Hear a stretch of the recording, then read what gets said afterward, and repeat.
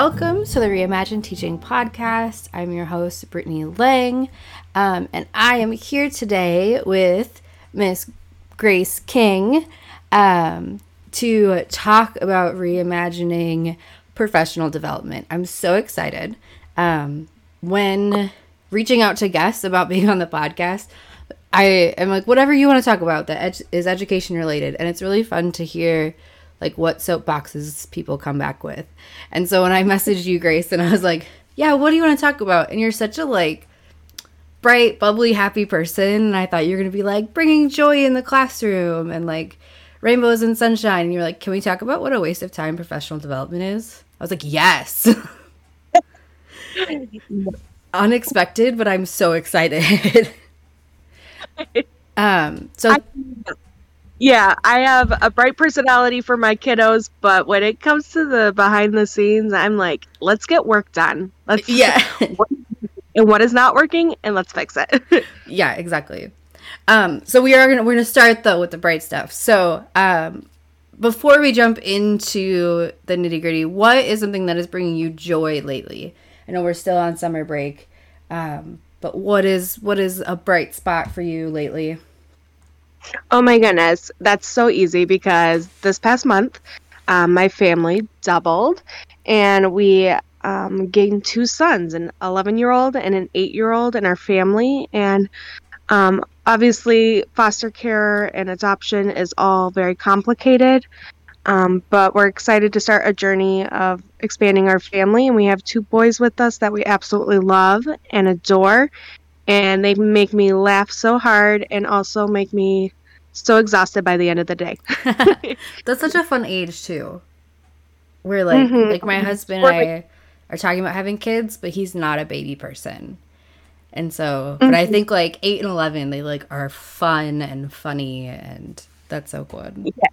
It's like, let's go bike riding, let's go to the lake, let's go do all the fun stuff, and I love it. Aw, that's so good. And I'm so glad that transition has been going well, because I know our family has done foster care and adoption, and some go really well and some are really hard. But I'm glad that at least that step has been a little bit easier for you guys. Yeah. I think for me, I have been in my craft room a lot as like an office space for podcast stuff. And I, over spring break, made sure I like totally redid the room, rearranged everything, organized stuff. So now I like, actually have clean surfaces to work on and have set it up since I'm in here so much now doing podcast stuff. So I've got fresh flowers and a candle and my little like tea warming platform, and it's like super cozy and cute in here. So I like actually like being in here. I love it. So my cats also, this is their favorite room because they the desk sits right up next to the window, so they can lay on the desk and look out the window. So I have to make sure to keep a spot clear for them. But they also love being in here. I love that. So I was really excited to do all these interviews in the summer, except that everyone I've interviewed is switching jobs for the new school year.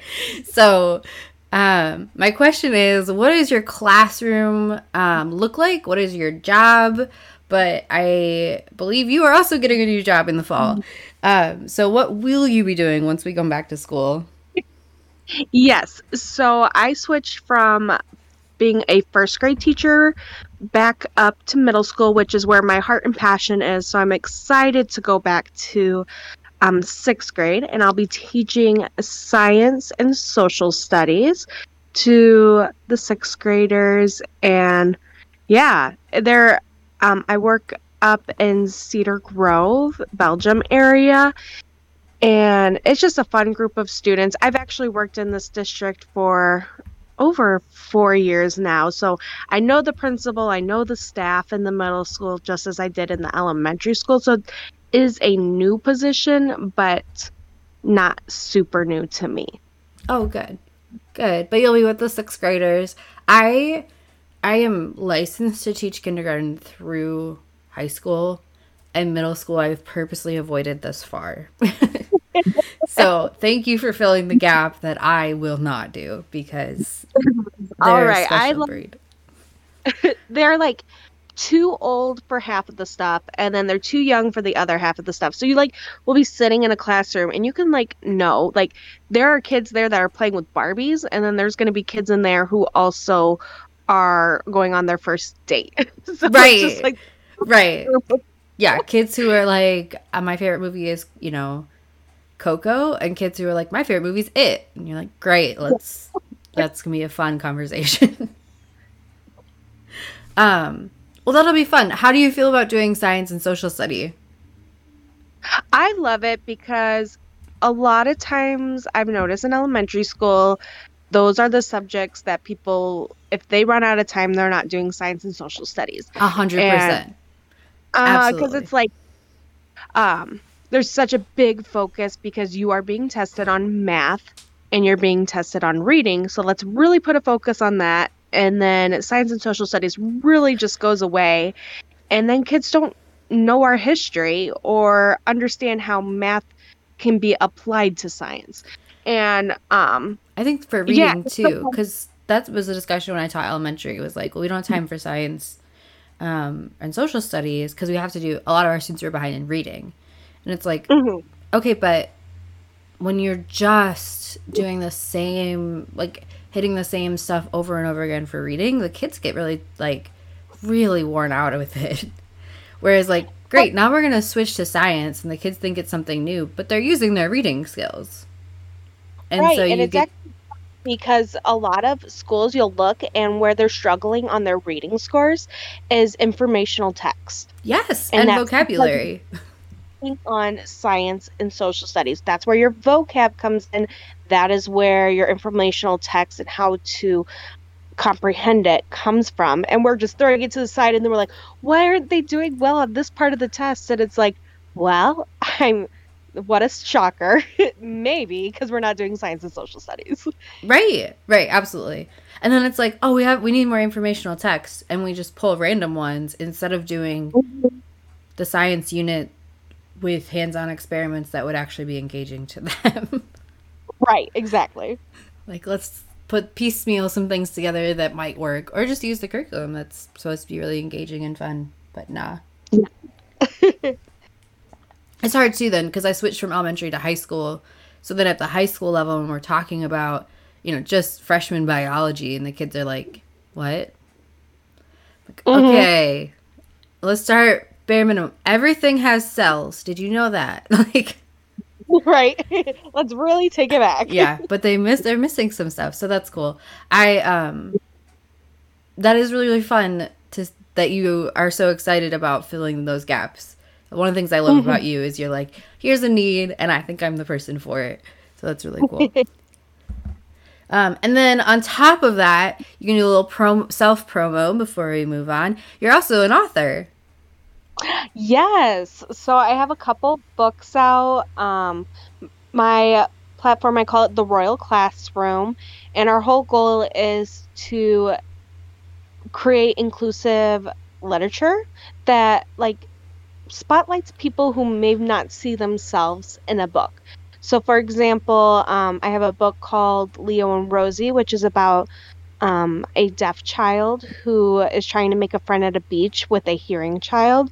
And so their interaction on that. And then I actually have a book coming out very soon called My Sister Mimi, which is a story about a girl and her sister who has a tracheal tube and Mm, how they have to kind of navigate life a little bit different, but it's not too different. yeah, that's awesome. Do you anticipate those changing as you are hanging out with middle schoolers more? Potentially. I'm not sure. I love picture books, and I know it sounds kind of silly, but you'd be surprised how many middle schoolers also love picture books. Oh my It's just like gosh. a short book that is directly at what they need. And if you put them on the bookshelves, a lot of kids enjoy reading those books. Yeah. Even like at the high school, picture books Mhm. and graphic novels. Oh, yeah. The number of the graphic, like, I'm like, oh, we're doing Romeo and Juliet. Let me see if there's a graphic novel I can buy. I have a book of stories by Poe, but it's a graphic novel, and it's all the original language of Poe, which is really difficult. And I had elementary school kids. That book is so torn up because they would not stop borrowing it. And I was I like, believe. can you like read part of it to me? And they would, struggle with, because it's like old English.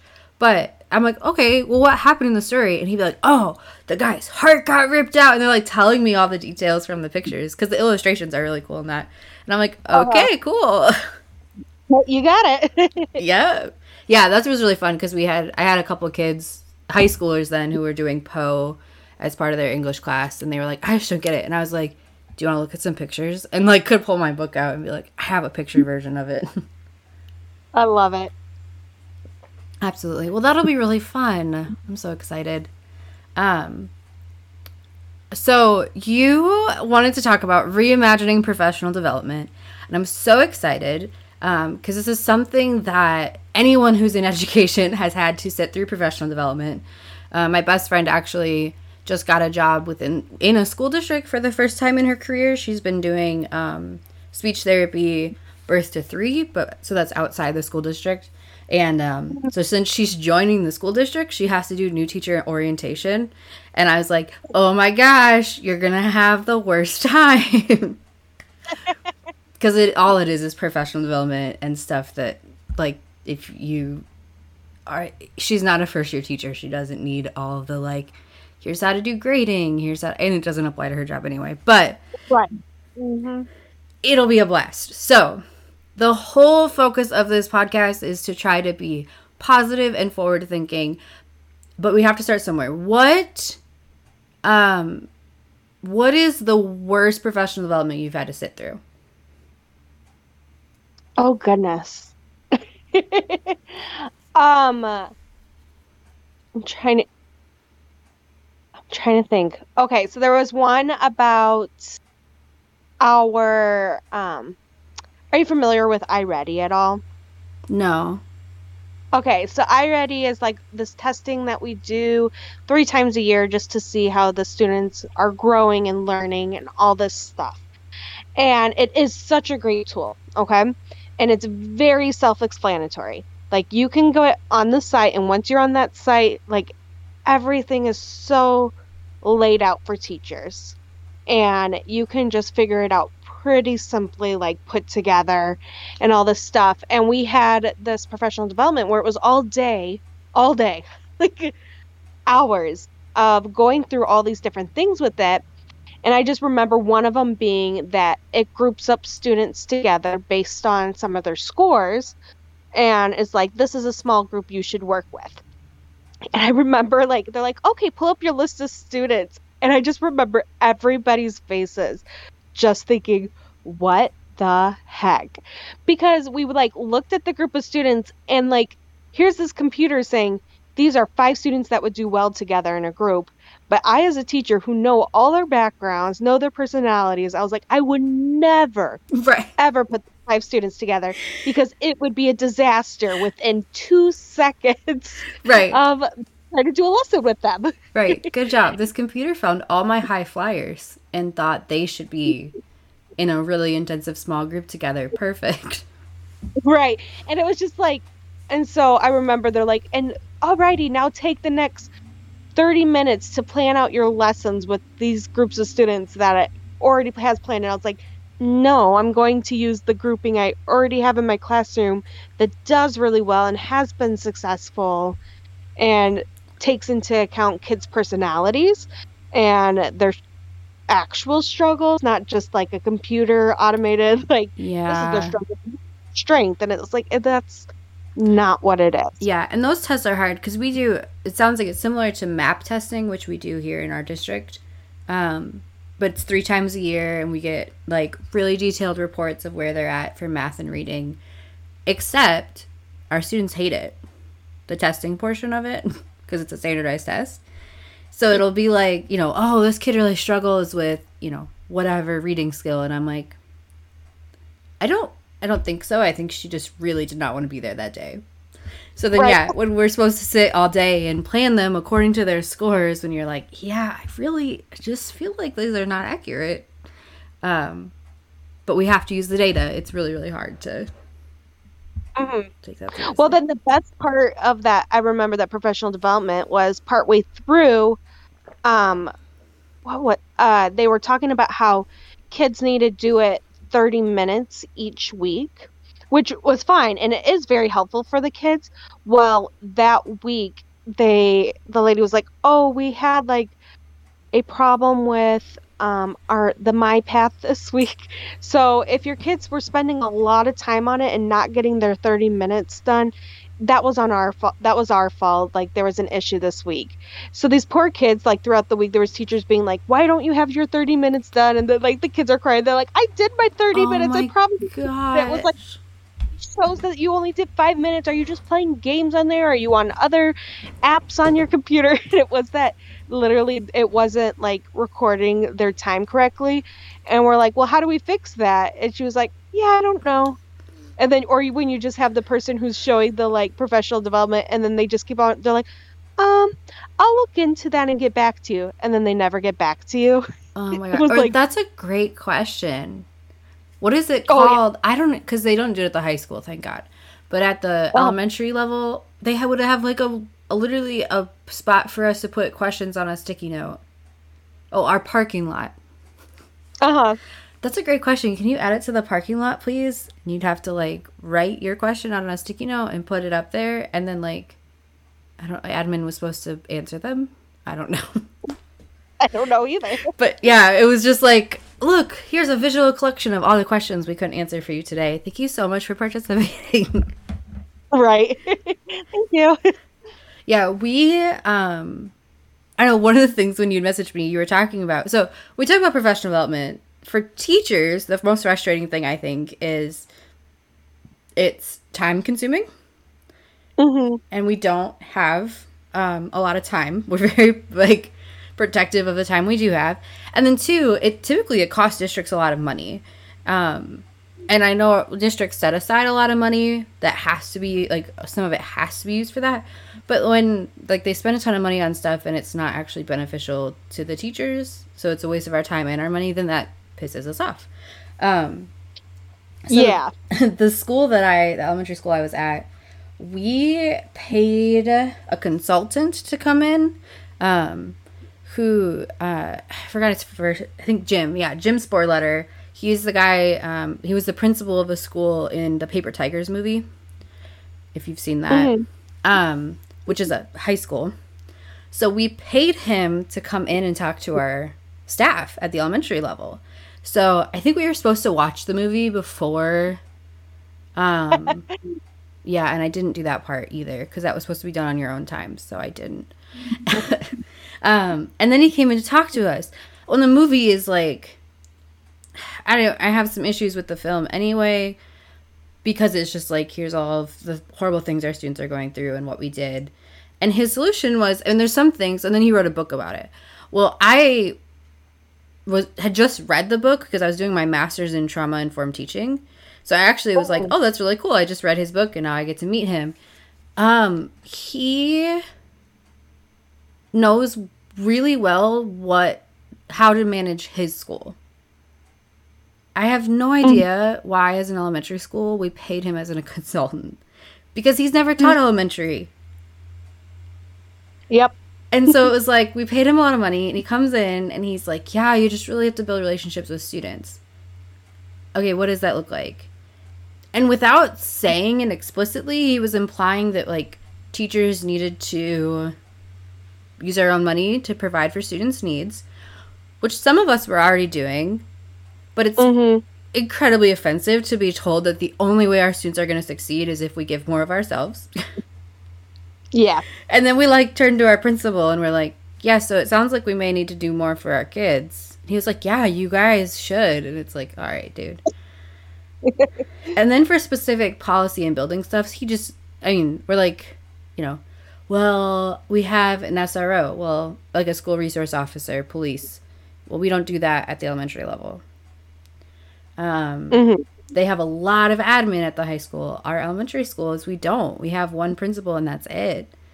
And that's like district policy stuff we can't get around. And so we're like, right. How do we adjust this to the staff and the environment we have here? And he was like, that's a great question. Yep. And then when we did so part of his company is then he has consultants underneath him because he can't be a consultant for every school who wants him.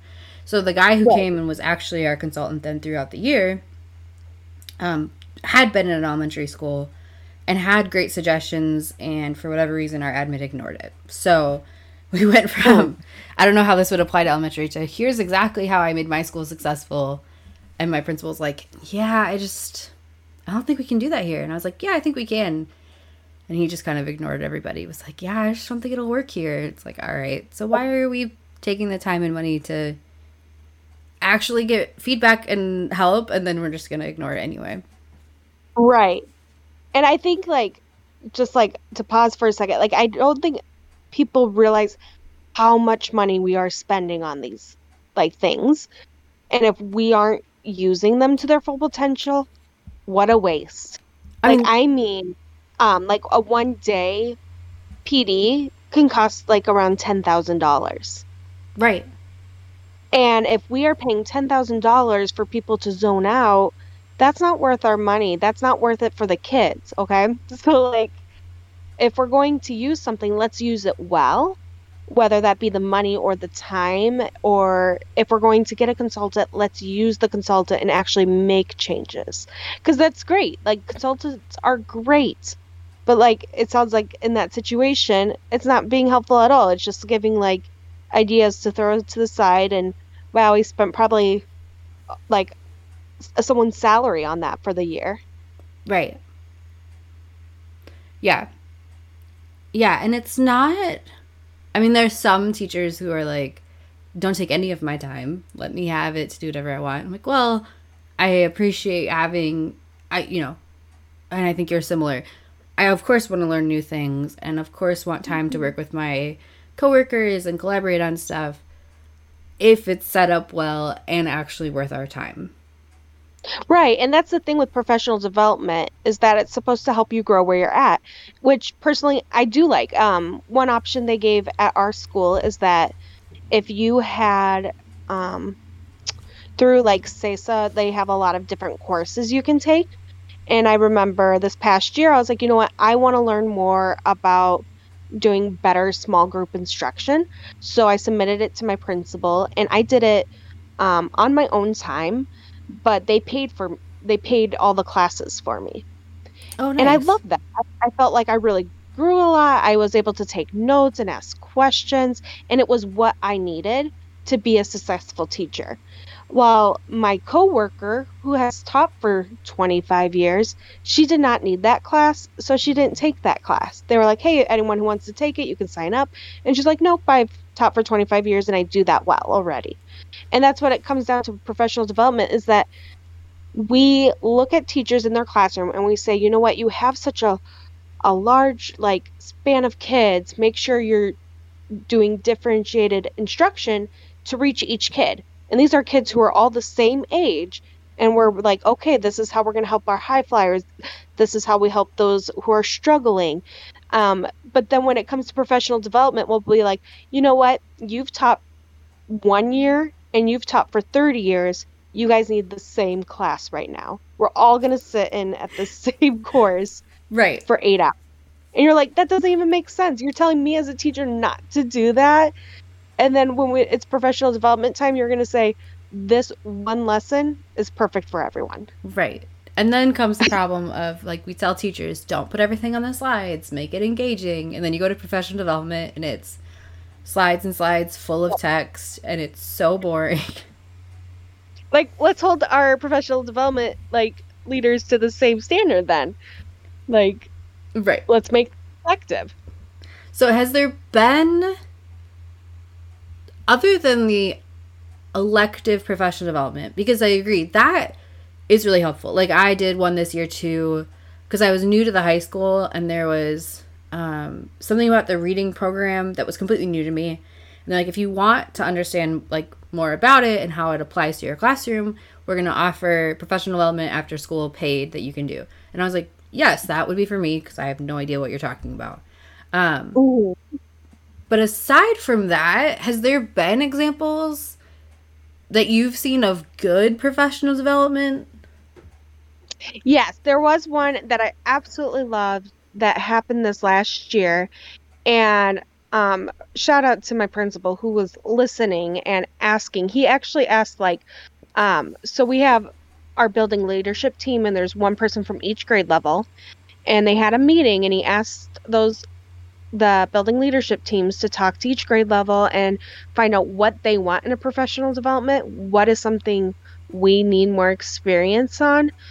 And almost like all these grade levels are coming back with, like, we need to know how to respond to trauma better. Especially with how COVID went down and everything, like these kids are just very immature for their age. Yep. You have like third graders throwing tantrums on the floor, and you're just like, their development just like is really struggling because they were out of school for a long period of time and not social with other kids. And so he actually got a trauma informed like educator. So this was somebody who she had taught years in the classroom. I want to say probably like 15 to 20. And her specialty was going, and then now she did intervention for kids who had trauma. And then now she goes and teaches other like schools how to be more effective and how to work with kids. And it was just really good. And she didn't just like, when you asked a question that was very specific, she would answer it. Mm. And I think it helped that she, one, had the backup. She wasn't someone who was like, oh, I want to retire, but I still want to be paid, so I'm going to do professional development. Right. Which is what I see a lot of. But she was genuinely like, here's my experience, and I'm good at what I do, and so I'm going to go empower other teachers to do the same. Yeah. And it was just really good. And she just like really gave like hands-on resources of like, here's a good book to read. Here are activities to do for a kid who's struggling. And I really enjoyed that session a lot because it's just like, it was something I could take back to my classroom and I could try some new strategies in being able to help our kids more. Yeah. I think that so much of professional development, I feel like sometimes it's just inspirational stuff. Or like informed, like, here's what trauma informed is, and you're like, great, this is my fourth time hearing that, right? But what can I take back and use tomorrow? Because if you're gonna take my time, then I need something like tangible to bring back with me. Yeah, I think so when I first started teaching, I lived in Iowa City. And when I left the district, I came back home and was like, I know I need to move back home and be closer to my family. But I cried. I cried when I had to leave because I love the school. I love my staff. And the professional development that we did, oh my gosh, was amazing. I literally miss it. I'm a little nostalgic for it. Because we, on our like whole district professional development days, there were 3 high schools in our district, and all of the high schools met in one building, and we offered different sessions. I think you could pick like 2 different sessions to go to in the morning, but the sessions were all offered by a huge wide variety of people in the district, so we didn't pay anybody to come from out of the district. And then they kind of like, we had some new tech stuff. So if you've still been struggling with tech stuff, please make sure you go to one of the tech ones. Well, I am a video game, I play video games. I'm a nerd. The tech stuff was easy for me. But they also invited teachers to apply to lead professional development if you wanted. They're like, we literally, if you think you have something to offer to your coworkers that you just haven't had a chance, because we don't have time to have conversations with other staff very often and share our knowledge and stuff, they're like, apply. So I actually applied to lead professional development in my second year teaching, and I wanted to lead professional development on ESL because that was what my area was, and was accepted. And so I got to lead a session about teaching ESL. And, it was an hour and a half, and not very many people came because there were so many options. But the people who came wanted to be there, were super interested and engaged. And I made sure there was activities to do. It was so fun. It was so fun and so cool that like everyone got to pick what they wanted to do. You got to learn from your coworkers. So the one was like, "Oh my gosh, this is so helpful. Can I? Yeah, email me anytime you have a question, please." And we're making connections within our district instead of some consultant that we have to pay by the hour. See, and I love that. And I think, like you just said, they can email you. They can come back and be like, hey, remember when you talked about XYZ? I'm struggling with this part. And also, I don't know, did you get paid for that or Um, no? I don't remember. You would think as a second year teacher I would remember if I got extra money or not, since I wasn't making much. But I don't remember. I remember being so nervous about the whole thing, but Yeah. I see like investing money back into your community of teachers is so beneficial to them. Um, because it makes them want to come and share what they already have. And there are some teachers who are like, you know what, I could use some extra money. And instead of working a side job that is going to take away like their resting time and add stress to their life, let them lead in their community and compensate them for that. right. Um, Right. yeah. So that was and that was the first year that the district had tried it, and everyone loved it so much that they were like, I think this is what we're going to do moving forward. And then I left the district. But that was such an amazing example of, we have time. We have people in our district who are knowledgeable, so let's just give them the time. And then, like, they got to give feedback, so if they had all said my session was horrible, then maybe I wouldn't be asked to do it again, and that's fine. But it wasn't. It was brilliant. But it was, that was probably the best professional development, because you got to pick, and you knew what you were getting into, and... It's what you need. We're professionals who can look at ourselves and say, you know what, I struggle with this. And you can get help for that. We're not, I think sometimes we forget that teachers are professionals that can reflect. Right. They know what they're missing. They know that they need help with a certain part. And if they are given the opportunity, we're going to pick the one that's going to help us. Right. And if we're helping our kids. Yeah. Well, and for me, so because my position is not a regular school position, so at the elementary level, I'm not a classroom teacher, but I do still have to do lesson plans. At the high school level, I only teach one class per day, and then otherwise I'm pushing in. And so the professional development that I need and have been asking for is not what I'm given time for. They're like, here, learn more about our math curriculum. I don't actually have to do math lesson plans. And, we were using Bridges at the elementary, which is super intensive and complicated, and there's like a million parts. But I'm not actually responsible, and I don't have my own copy of it, so I'm not sure why I have to sit all day. And they're like, okay, turn to this page, and then write in your lesson plans, like, these will be the next lessons. And I'm like, this isn't my job. Or like, I always, it cracks me up. I would like sit down, and one of my best friends in the district with me is the elementary art teacher, and she sits down, she goes, look, a whole lesson I have nothing to contribute to. Right. It's just like, right. I'm like, why is she in this lesson right now? Yeah. She's like, why isn't she back, like, getting set up for the art show? Why is she learning about her reading curriculum right now? This doesn't apply to her. Right, it doesn't apply. And then when I asked, like, hey, what I'm really struggling with is the part where I have to work with other adults and, coaching other adults and not even co-planning, just communication with classroom teachers, because that's really where I struggle the most. And, like, someone hands me a book and was like, yeah, this might be a good resource. Okay, back to the math curriculum. Like,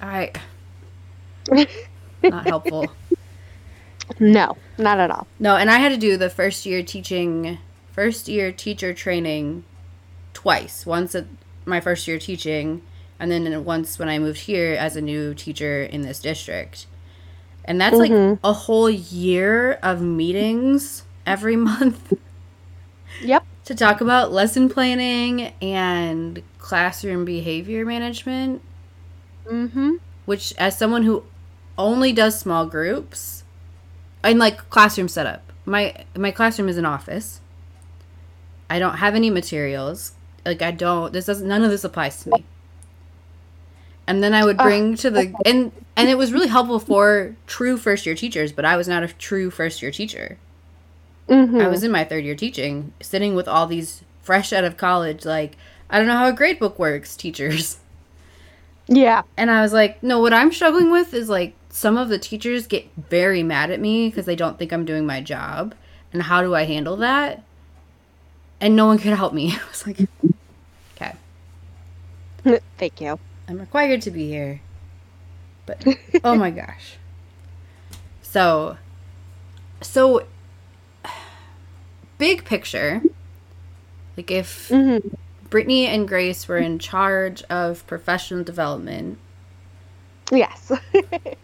What is the ideal? What does that look like? I think you've already kind of said it in a couple ways. Yeah. So, just like to say it, professional development is useful, okay? It is good. It just needs to be different than what we're doing right now. And if I could be in charge, all the problems in the world would be solved, I'm sure. Absolutely. No, but we need to listen to our staff and hear what they need.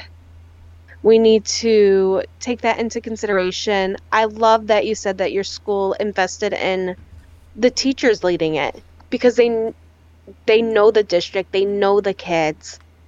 And I bet you that would be way more beneficial than a stranger coming in who has never taught in that district and doesn't know the circumstances, and they're just trying to guess what our circumstances are. Right. And as a second year teacher, that was so empowering to say, yes, we trust you to lead teachers who are older and more experienced than you in your field of expertise. Like, we trust you to train them in that. Because I applied, but I was so nervous. My coworkers were like, do it. And then I got, like, they were like, yeah, you can lead a session. And I was like, oh no. Like, little 24-year-old me was like, But that I was trusted, that I knew what I was talking about. And I had to make a whole proposal. And the stack of handouts and activities I had for my 1 hour session was ridiculous. But it felt so good to know that the district entrusted me and believed in me as a professional in my field. Right. And I think sometimes people forget, like, how much work we've done to just become a teacher. We know what we're doing, and we have so much knowledge to share, and we also have so many places we do need to grow. And I think teachers would be more willing to grow if it was something in an area where they needed. And so I think that's a lot of communication done between the admin and the staff on being able to spend that money wisely. Like, this is what we need, so let's spend our money on it. And this is not what we need right now, so we're not going to spend $40,000 on something that teachers are going to zone out on. Right. So like, being mindful of the professional development, being used to help teachers and not just add more to their plate. Not to be like, and here's 6 books to read, and also spend more money for your kids and buy them this, that, and these things. But like, giving those tools and investing in those really just that high quality professional development, whether that's through teachers at your school, or if that is getting a consultant or whatever it may be, but really paying attention to, is this beneficial, or is this just to like check a box saying that we did professional development? Right. Or are we just meeting district requirements of, X, Y, and Z? One of the things I think I struggle with, so my husband recently was put into a leadership position at his job, which is not education related. So when we talk about school leadership, he's always kind of baffled, because when I think about the issue with that is, right, we trust our teachers to know what they need to grow in. Is there's going to be some teachers who say, great, I don't need to grow in anything. Can I have a day off? And I know so many teachers who purposely save their personal days and their sick time for professional development days and just don't come to work at all.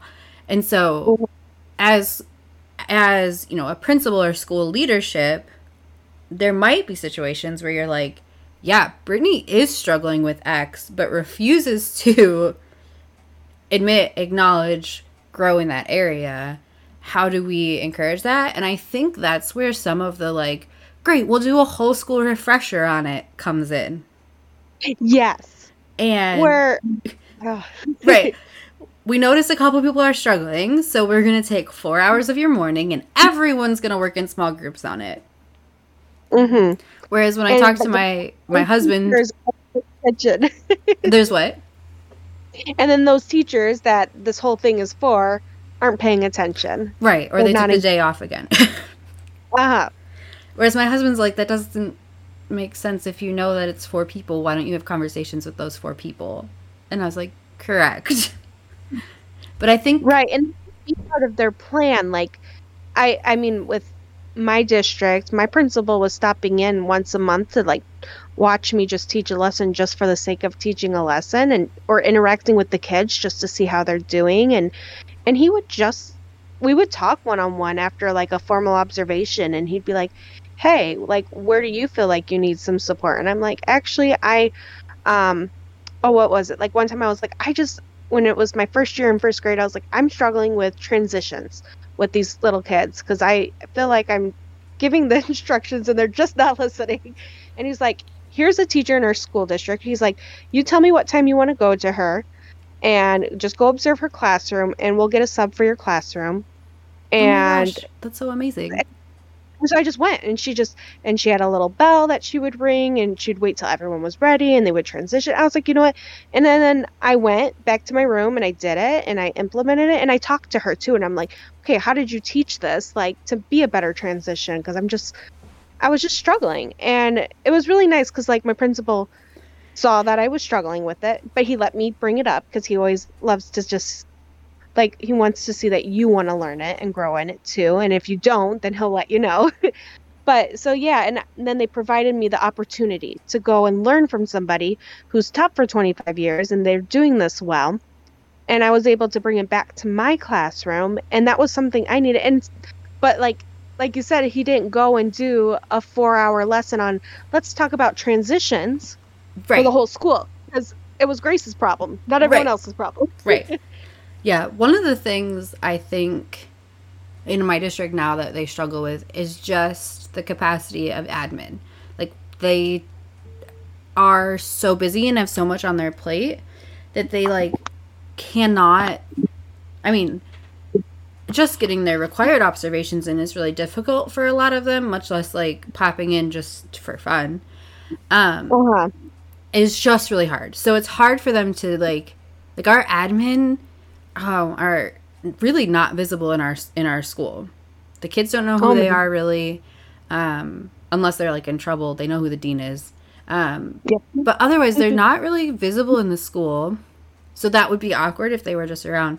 And so they really like also don't have much of a relationship with the teachers. As far as like if I got pulled into the principal's office and he was like, "Where do you think you're struggling?" I'd be like, "This is a trap," because I don't know him that well. Yeah. And so I think, but that's not on my admin. That's just, they have so much on their plate. Mm-hmm. In the school district in Iowa City, one of the things that, because they prioritized supporting staff so much, we actually had, so we have instructional coaches in my current district, but our instructional coaches always have students with them. So they're really, well, most of the time they have students with them. So they really are, like, it's interventionist / instructional coach. The line is really weird and blurry. And if they don't have students with them, it's a very different kind of thing. The district that I worked at in Iowa City, we had instructional coaches, but they very rarely assigned a teacher a full-time coaching position. Usually, you were a part-time teacher, part-time coach. So you were still in the classroom every day doing classrooms. You were still struggling. Like, you had to implement the stuff that the admin was telling you to implement. And then also you were helping your coworkers through it. So as a first and second year teacher, I was, my mentor teacher was an instructional coach, but she was a Spanish teacher in the morning and a coach in the afternoon. But then what you just talked about is a position she could fill. So we would meet because we had to as part of the new teacher thing. But she'd be like, "What are you struggling with?" And I'm like, "This one kid will not sit down." "Okay, great. I'll come hang out." So she would come in and take notes and talk about it. And then she'd be like, "You know who has great classroom management? This other teacher. If you ever want to go," because she had time in her schedule, she would come cover my class so that I could go observe. Mm-hmm. And so just that time and flexibility, and it wasn't admin. So I felt at a high school, the hierarchy is really weird because it was not an administrator though. I felt super comfortable coming to her and being like, "Today was awful." And she's like, "Do you want advice? Or you just need to vent?" And I'm like, "No, I just need to tell you that it was awful." But that when I did need help and was like, "What do I do? Where do I go?" That was her job. Mm-hmm. And there's really not that very many people in my school, the school I'm at now, where it's like that's their job. Mm-hmm. And this is a much bigger district, correct? Yeah, I'm in now. Yeah. Yeah, and that's what's hard is like, so for me personally, I live like I could walk to an elementary school and I can walk to an intermediate school from my house, but I choose to drive 25 minutes to go to the small district where I know I'm going to be supported by the admin and my coworkers, because the district I live in is so big and so chaotic, and you don't get to know your like support staff, admin, and all these people who are there for you, and they have too much on their plates because those things they either need to get different roles set up, and it gets so complicated as it gets bigger. And that's why I love the small district I work in, because my principal knows me and knows where I need support, so they advocate for me and they give me those opportunities to learn and grow in those areas. But as you get into these bigger districts where that you might get paid more, it's hard. It's like you want help and you want support and you feel like you're drowning and you don't even know who to talk to. Yeah, and I've been really grateful that I have been able to find people to talk to who are on the same page and, understand me. But as far as like coming and observing my class, they don't have time. If we talk, it has to be after school. And because it's so big. So I hadn't thought about that. My husband keeps like, maybe you should apply in a different district. And I'm like, I don't know if there's a benefit. I'll have to tell him, be like, Grace, prove me wrong. So, I mean, when you go to look for a job, and this is just totally a side note, but it's, you have to just look at what that admin and that your coworkers are. And it's so hard to tell without actually working there. And so that's why you always got to like ask friends and people who know districts, because it's hard. It's hard to know, like, because up front they're going to say, yeah, we're going to support you. But, okay, is there actions behind those words? Right. Yeah, for sure. So on, like, when I go back to school in, I am not counting the weeks, X number of weeks, because these changes are so big and it's so dependent on admin and the district and policies and all that stuff. What are some things that you think teachers can do individually to make professional development more effective, or just to survive the worst of the professional development coming up in the next year so that we can get through it? Like, what are things individual teachers can do? Yeah, so one step that I'm taking is, since I'm switching roles, I have the opportunity to join different teams and stuff, and I actually asked the principal to be part of the building leadership team, because I want to help advocate for the teachers that are too nervous to say something about a bad professional development. And being like, hey, this isn't working. Can we hire somebody else? Can we do something else? And advocate for that. So for me, I'm joining the building leadership team to be able to kind of be that bridge between my team and the admin. Not every teacher can be on a leadership team, and that's okay. I think you need to communicate whoever is that bridge for you. And finding out, take that first step. Who's that bridge between you and the principal for like professional development? Who, and if there isn't one, maybe stepping into that role or talking to your principal about like, hey, you know what, this upcoming professional development is really great for new teachers. Why don't we have our veteran teachers be mentors in this meeting rather than attending the whole thing? So maybe they come in for like small group time to be like, hey, this is how we can support you, rather than having them learn about classroom management after 25 years of teaching. Right. So we have to advocate for ourselves, just like we advocate for our kids. I think sometimes teachers are so quick to fight for the kids. This and professional development is something that is for us. And then we get a little awkward, like, well, but like if you see it as for your kids, like I want to be a better teacher for my students, Right. advocate for them. Advocate for yourself so that you can help your kids better. And so whether that's talking to your admin, that's talking to a leadership team, or that's joining a team, or asking to start a team at your school, being like, hey, why don't we have a team for our professional development like situations, and let's talk through what our school needs. Yeah. And So like you said, and if there's not a position available, so like at our high school, we have a limited number of seats available on the leadership team.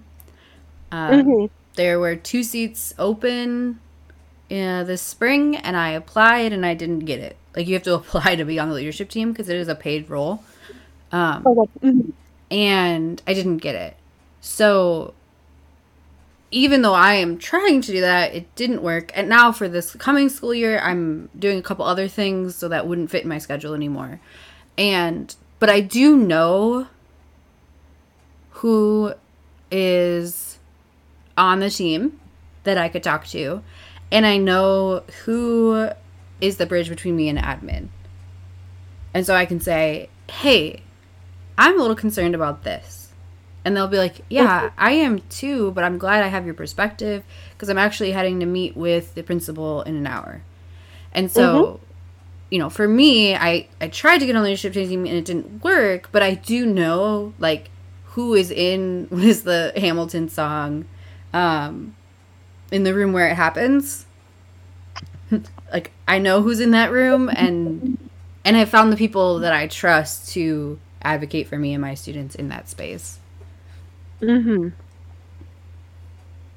that's so awesome. And that's the first step we have to take is nothing's going to change by us just sitting there and being grumbly about it. Or like after a meeting be like, that was such a waste of time. Okay, if it was such a waste of time, then tell your admin, say XYZ is a waste of time because, and then not just whine about it, but also say, instead, could we focus on doing this more? Yeah. And that's the thing too. At, you know, the elementary, which was a lot smaller, but we only had a principal. That was our admin. So like to just go to him and be like, that was a waste of my time. And he's like, great. Okay. I don't like, yeah, that was, you know, here's why I felt like that wasn't useful to me. Here's what I think we need. And then he'd be like, great. Now I know where to go from that. Yeah. I mean, because, yeah, I think it's, if we just complain about something or say it's not helpful, we're not giving them direction either. Right. Like, we can say, hey, I don't need to re-practice putting in grades into a grading system. I do need help with getting tools for my ELL students. And just like, okay, so let's do that. Can we look into that a little more? Yeah. And just advocate. Say, this is where there's a need in our school that we need to work on, and could we focus a little bit more on that? And sometimes things are set out a year in advance. So you might be putting in a little bit work now this fall for the following year. Right. And you just have to be patient with that. And you're right. That's something that's super frustrating for me because I want everything to happen really quick and immediately. And so we had started the conversation with admin about doing more ESL training as part of our regular staff meetings. And yeah, our admin was like, if you're serious, I need to know what topics and when, because we have already started the schedule for next year. And I was like, what?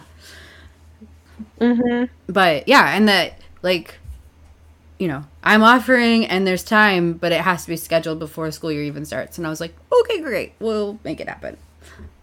Yeah. So, all right. Well, I appreciate you so much coming and chatting with me. I am so, so grateful to know so many brilliant and future-minded folks in education. So thank you for being one of those people and for coming and chatting with me today. And thank you for giving a platform to talk about the things teachers want to talk about. Yeah, it's been really fun. So this podcast is on all of the podcast platforms. My Instagram is reimagine.teaching. We will be continuing this discussion on Instagram, so quotes and questions and conversations about professional development will happen there. So if you liked this and want to be part of that, make sure you follow on Instagram. And hopefully Grace will be back another time to bring another wonderful topic to talk about with us. You betcha.